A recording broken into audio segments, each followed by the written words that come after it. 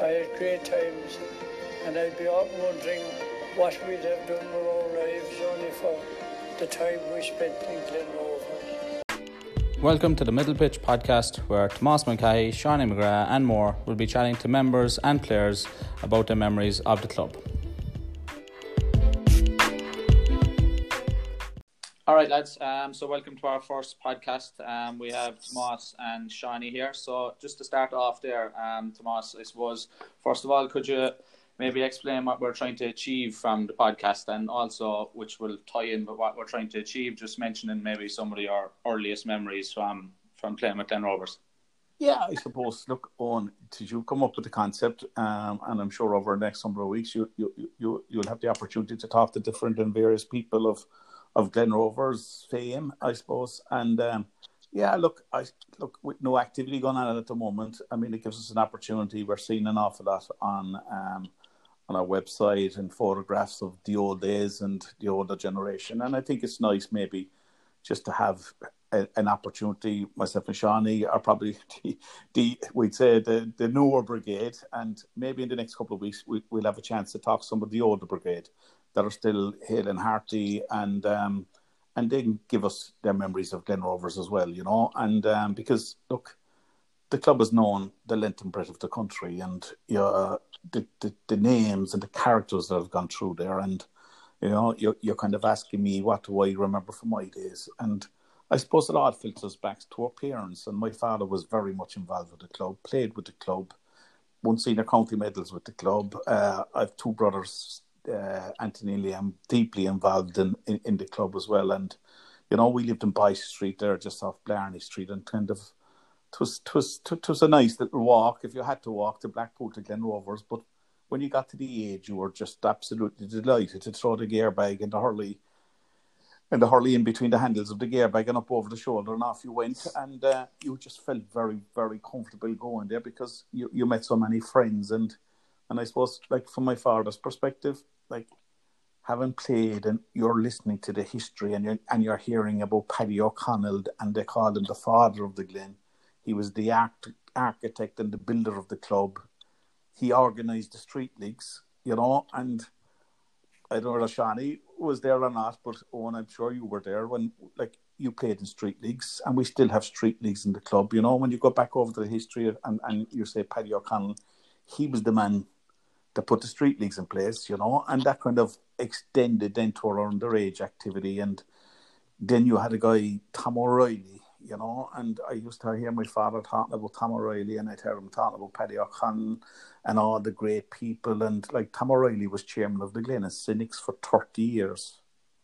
Imagine that service, you know. That's incredible, right? So that's part and parcel of the history. And then you go on and you say the likes of Dave O'Brien was Paddy O'Connell's successor, because he then became the father of the Glen, and everybody nearly went through, passed through Dave O'Brien at some stage, you know. So, and like, my memories, I suppose, is going to matches, obviously, with your father, and you're looking at and you're hearing about the Connie and Sonny Buckleys, you know, from the 8 in a row, 34 to 41. You know, you might have seen Sonny Buckley around the club, and you know, you see him around Blackpool.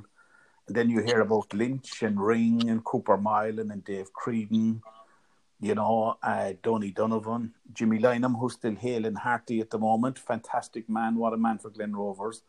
They were kind of the older generation. And then you hear about John Lyons and Dennis Collin and Patsy Hart and Teddy O'Brien and Martin Doherty, Jerry Sullivan, Jackie Daly, Shawnee Kennefick, Bernie Hackett, all these guys, right? You know, and I was lucky enough, right? I mean, when I started out, these guys were in their prime with the Glen, you know. They were there in 76, and I remember 76 winning the county championship below the park and being there.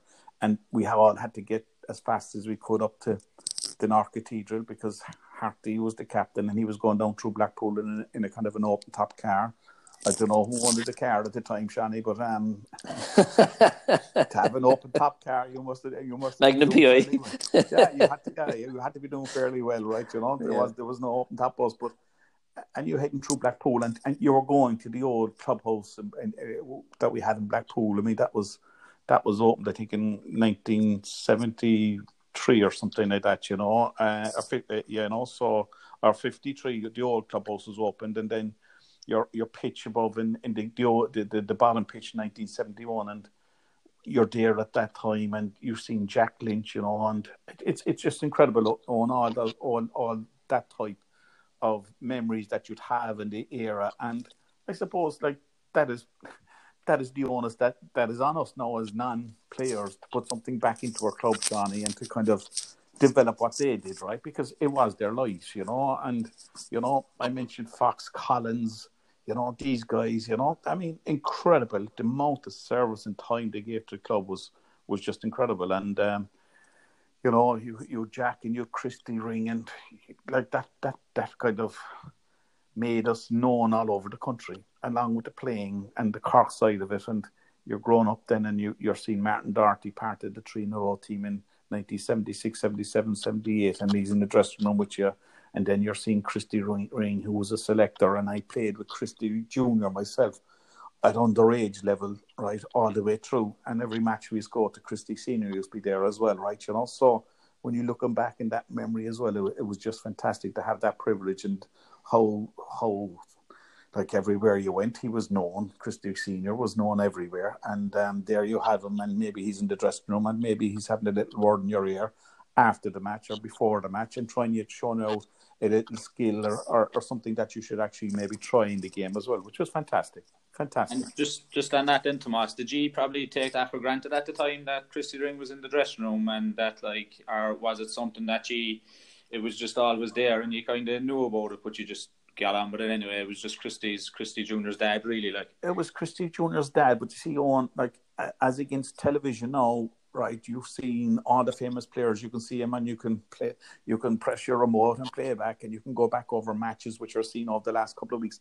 I mean, there was very little of Christy Ring, and it's probably my greatest regret that I never saw him playing, right? Or I never seen much footage of him in match day, whether with the Glen or with the Cork, because I mean, you talk to the Glen guys and all the songs that are written about him. You know, he was the best.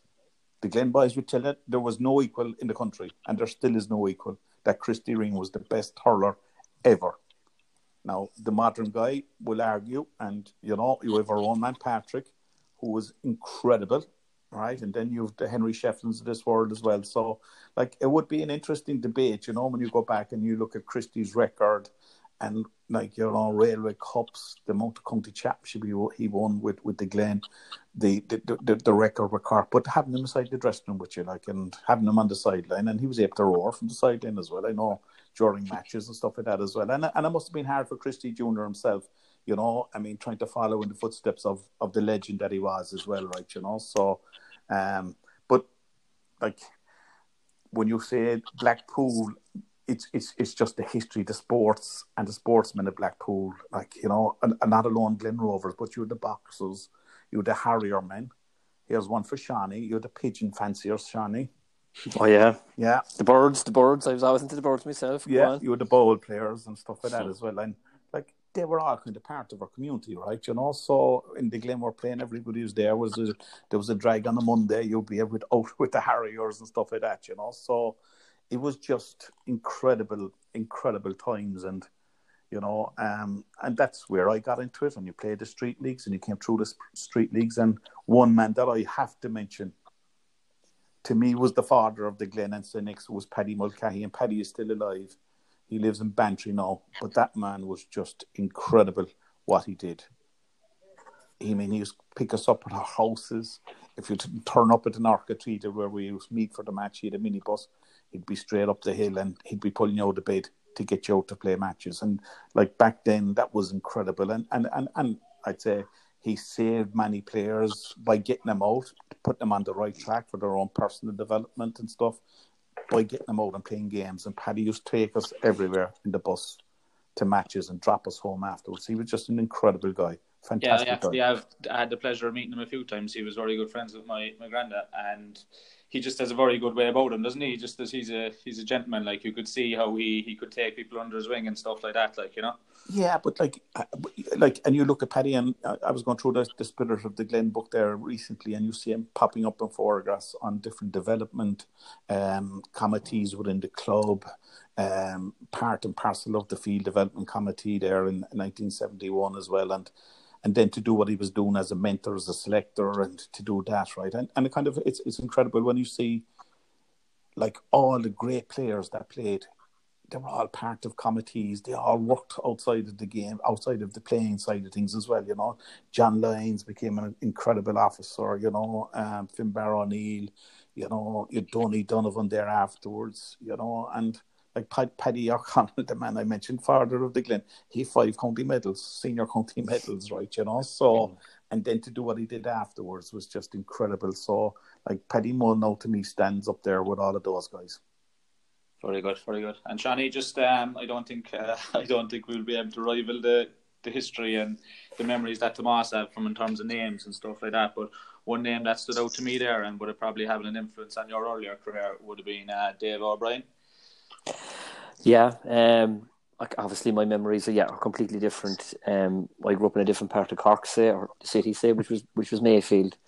I did play with Mayfield, right? But my father, and Tomas mentioned his own parents, like your parents are a huge influence on you. My dad went to England working during the 80s, it was tough going. And I kind of had a thing in my head about, you know, I always loved the notion of being in a big club and getting a feeling of what it was like to be in a big club and what was this aura about a team like the Glen, and what was all the talk about and what would the experience be like. And I remember my dad saying at the time, this is going back in the kind of late 80s, a guy came to the house called Paul McCarthy, Paul from Park Court, and came to the house for 30 minutes and left. And my dad, at the time, telephone call rang, and I was only 14, and he said, how did you get on? And the first thing I said was that he was a really, really nice guy. And Paul, I'm not sure Tomas did Paul have much of a hurling career, did Glen, but as a guy, as a sort of an administrator officer, whatever title he had, he just spoke so fondly about the club. He created in my head straight away that there was a fantastic spirit there,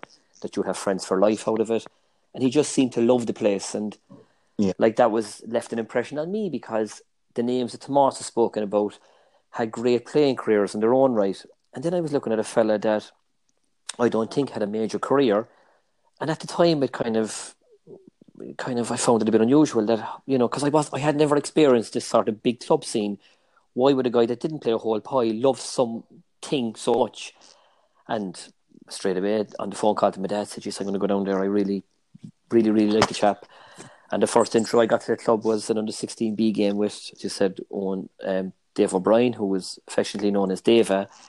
And from there on in, I was hooked again to the sort of way they made you feel in the club, and almost the love you got straight away. And what I loved as well was the ability to be serious when it came to training and match day, and then the fun and the crack. The club was always a place where you could do anything. You could be yourself. You could do the goal or have a laugh in the dressing room. No one ever really kind of pulled you back or restrained you. But there was a serious side when it came to match day. Like, again, my first big-time experience coming down was I joined players like Richie Keller, who were a year older than me, Ken O'Callaghan, Glenn Foley, Colin Lee, Wayne Cockerill, Gussie Dean, and we got to a 16 final against Ballincollig. So for me, like, the boys probably had experience bits of that coming up at Fada level and, as Tomas said, the District League stuff. But this was my first intro to this kind of a scene. Like, it was totally alien to me. And I just absolutely loved it. And you're right, Owen, like fellas like Dave from, like, I suppose I was kind of late getting into that scene at 15. The boys probably had it at 8 or 9, 10-year-olds, seeing great teams, seeing great players around the club, listening to their parents talking about it. My hurling upbringing was different. But very, very quickly as a young teenager, you know, by 16 or 17, like, you were just a complete hooked into the club. I had fellas like Liam Cashman at under 16. Then we won a county, beat Ballyhay out in Grenane, a dirty wet day, and 2 selectors were the 2 Fitzgibbons, Kieran and John. So looking at Kieran playing great stuff at senior level with the club, and then obviously John doing his stuff with the club and with Cork.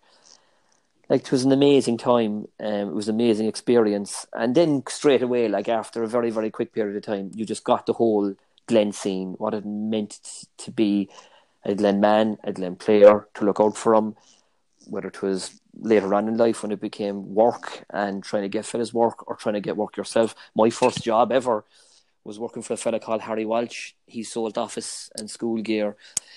It was a Belfast company, but the first fella that got me the job was Ted Owens. Obviously Teddy was training Cork at the time, but looked out for me and wasn't doing a whole pile. And Teddy said, "Go meet this guy." I went to Dublin and met him and got the job straight away. So everything, like the whole community, your whole social outlook, your whole social upbringing, your whole sporting upbringing, and even falling into job stuff, everything seemed to revolve around the club. It's just an amazing place. So did you just tell us the seats or the remote control seats in the new hall, Seanie?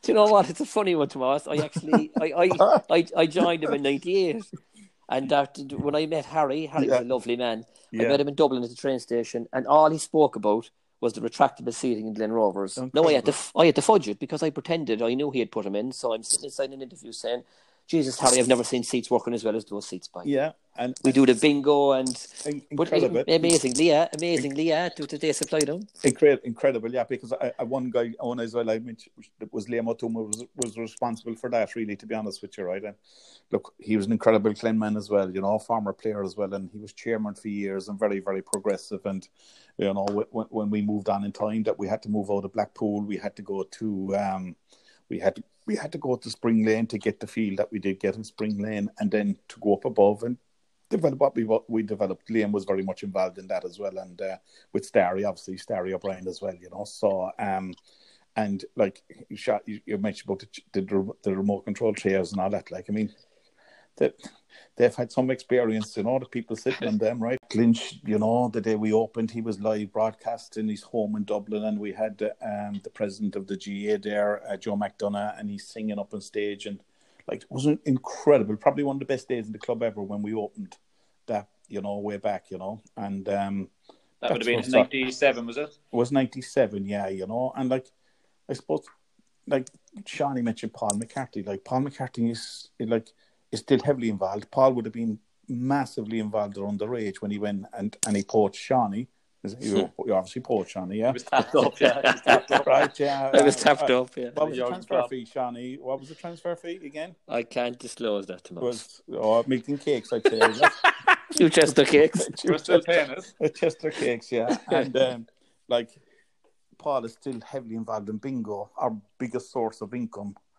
And like, for the man to be doing that, and we're talking about putting those chairs back at night time and getting tables ready for Monday and Saturday. Like, I mean, it's incredible, and great credit must go to all these guys. The two Callahans, Tomas. And the two Callahans, Willie and John, and stuff like that as well, right? I mean, it's just incredible. The organisation of a club is massive. So there is an onus and responsibility on us to keep that tradition going, to keep it live, to keep teams going, to keep the whole operation going. And Derek Gargano as chairman, and Paul O'Brien, all these guys, the younger generation, to take it to the next level again. Absolutely, yeah. You even look at the small details, like Paul McCarthy's son being involved as the club doctor, which people wouldn't even kind of know, but those small things in the background that have the connections that are going back years and stuff like that is crazy. I suppose, Seanie, like, what we spoke about, kind of your career there over the last few weeks in terms of Glen Rovers and stuff like that, and you mentioned that you mightn't have been as successful as you wished, but what would you say that you got most out of joining the Glen and being a member even at the moment? I suppose just touching it there, Owen, I suppose that whole feeling of being part of something, it's not tangible, you can't put your hand on it, but you can feel it. Okay, look, it's a bit corny, I suppose. You're the spirit of the Glen. I thought it was corny first before I joined, but there is a spirit there. You what, Seanie? You thought it was corny? I couldn't get it. I genuinely thought, like, what is all this about? I saw the 89 final, obviously from a distance, because I wasn't supporting the Glen, and I just couldn't fathom it. I couldn't kind of sense it. Like, how could I? I was outside looking in, but it's just, when you're in there, it's very, very hard to describe. Like Liam Cashman again was a fella that I had a bad ankle. I think it was around 92. We were minors, and Liam had the bookie shop in Blackpool, and I was off school. And he'd come up during the morning break, and he had this sort of, I don't know what it was, some sort of concoction he obviously got from a horse meeting, but he was using it on horses. It ended up on my ankle anyway for about 4 weeks before championship. But at the time, did it make it run faster? I did a heat off it. A pedigree race horse, so were you? Liam was only out the door and I was in a bad voice after me. My ankle was on fire. It was like Jackie Daly going inside in the dressing room when I came into the senior team first, like, and you're going into Parky Creep before a big match and you're as nervous as hell, and there's Teddy O'Brien in the corner and other fellas, and you know, and even though your father was there, and there's Jackie Daly going around with the bottle in under his cardigan. But there was hit. Did you have a drop? Can a drop? Yeah. Have a quick drop, you know. Imagine if you heard about that now, right? You know, it was incredible, and like an unbelievable character as well, Jackie Daly. Like, I mean, what they used to get up to, you know, if they were playing, kind of, you know, and it was there when I was playing as well, right? You know, at the start of my career as well, like new slitters were kind of an early thing of the past. You'd never get a new slitter for training or anything, you know, and even match days, like if you were playing. And you were playing with a wind or against the wind, like they could soak the slitters like the night before. They'd be deadly heavy, and then you had them painting the slitters white. You know, it was incredible what they got up to. You know, so but they were alive, Tomas. Like I, again, my experiences are different to yours. But in '98, we had if I do remember this, Tomas, actually the two of them were selectors or managers, whatever. Seanie Kennefick and Jackie Daly. That's right. Yeah. When we used to throw the balls out, the training was still as intense as it is now. It was different though, but a lot of the session was made around throwing 15 or 16 or 20 balls out, and you were allowed to go off for 5 or 10 minutes, pull, pick, over the head, whatever. But the session would be on after 5 minutes, and Seanie Kenneth would be in the middle. I don't know what age he was at the time, but he was pushing on anyway. Seanie was inside in the middle of it. They were infectious, they were alive, they were guys that were full of energy, and that rubbed off on you. Yeah, Seanie was an incredible hurler, and he was a selector for our team in 1989 when we won the county that time, and you Donny Donovan and you John Lyons and Tom Corbett, you know. But Seanie, you're right, like he'd take part in the training session, right, you know. He was out there throwing the balls, and he's flaked it left and right as well, right, you know. So they were brilliant people. Incredible. Yeah, and I know, like, just going back on the question, I suppose, like, apart from sporting memories and all that, friendships is probably the one thing that springs to mind. Like Kenny Cal's had a stag a couple of weeks ago. Unfortunately, the poor chap has to call off the wedding now until next year. We'll have another stag next February. Thank please God. We'll get Sarmalides again. But all the guys that were at my wedding, all the weddings that I was at, and fellas that, you know, if anything was wrong or if I needed a bit of a dig out, or if any fella needed a dig out, the first fella I would think of is a Glen man, whether it was Richie or Kenny or Tomas himself, any fella that I either played with or come across. Just, I suppose, friendship springs to mind, Owen. And I remember from day one when Paul McCarthy came to the house, way back in, whether it was late 89 or early 1990, I remember saying that to myself and my mother, that you'll have friends for life out of this place, and true to his word, that is the case. Excellent, Seanie. Thanks very much. And I think friendship is a great place to finish our first Glen Rovers chat. Personally, I've made unbelievable friends from the club. And Tomas, thanks there for your amazing insight. Great names, and I'm sure we missed a couple, but we'll get those over the next few weeks when Seanie and Tomas are chatting to different members about different aspects of the club. Just a small thing now, going on to the current situation, and one last question for you lads. Do you think we will see hurling this year? I honestly, I suppose everybody and every player that's out there is probably looking to say, can we get back playing matches and stuff like that. I can't see it happening this year, to be honest with you. Maybe I'm wrong. Maybe October, things will have cleared up big time. But the way it is now, I can't see it, you know, and I can't see them how they can differentiate between an inter-county game and a club game, or vice versa, you know. Now, the one good thing that maybe that has come out is that I think Cork County Board have been very strong that they want club activity before inter-county activity, because obviously clubs, county boards need revenue, they need gate receipts, but will it happen? I'm not so sure on. I mean, I've spoken to one or two guys on the medical side of things, and like they're saying alone, right, even for you take Rebel Oak cater for 7,000 matches a year. That's an awful lot of games. that's only up to minor level, right? And then you take after that the amount of games that would actually would take place from a club perspective. How is it going to be managed and policed in terms of, you're probably looking at a thermometer check going into games or coming out of games. You might be looking at swabbing in terms of a week before a match or after a game and stuff like that as well. And who's going to police all that? It's the logistics of it is going to be absolutely massive. Now, you would hope, and we're all hoping, that everything clears up and like they might be able to get back into some activity. But I find it hard, and kind of even there's the announcement about the leaving certs, being pushed back to the end of July, and then it's cancelled. I feel for all those people who were out there to do their leaving cert, to be honest with you. And you're saying that was kind of a July, then we're August into September, and like that's, how can we cater for our county matches countrywide? I think it's just going to be very, very difficult. Without doubt, Jeff. What do you think, Seanie? Yeah, I wholeheartedly agree with Tomas. I mean, they need to make a call once and for all as well. Like, there's nothing worse, say, the academic side where you might have exams, you don't have exams, and now it looks like it's all off again. Sure, things are yo-yoing too much, it's not right. I suppose what it goes to show as well, a little bit, and this is where you've got your club and county thing going on. Like, our club is structured, solid, and we know where we are with finances, and we know where we are with what comes in and what goes out. And I suppose when you see how dependent county boards are and county teams are on revenue, sponsors, etc., it might maybe get people to take stock on how silly the thing has gotten, and how balanced club sides are. We don't really need huge money to put a team out when it comes to the Glen. Whereas I think with the backroom scene and jerseys and all that. When was the last finance meeting you were at, Sean? Yeah. This is broadcasting to the masses. Our finances are rock solid. And they'll take donations as well, Shani. Yeah, okay. Apologies, I retract all that.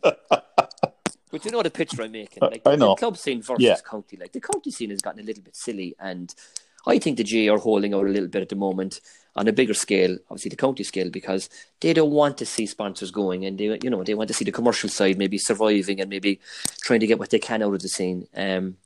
I heard a rumour whispered on how solid it is that they're looking at having a championship run towards the tail end of this year, running into Paddy's Day next year with the All-Ireland final Paddy's Day. Look, I don't know. For me, I think the season needs to be called off once and for all. Players know then that, look, this is where I stand. Whether I let myself go or not, fair enough. I'll have plenty of time to catch up. But I think at the moment, some players aren't sure. Should I go for a run? Should I go for a few pucks? Do I keep myself taking over? And look, I think ultimately the GA will need to be fair on players and let them know once and for all what the story is. I don't think it's fair at the moment, to be honest. Thanks, lads, and hopefully we'll see some action by the end of the year.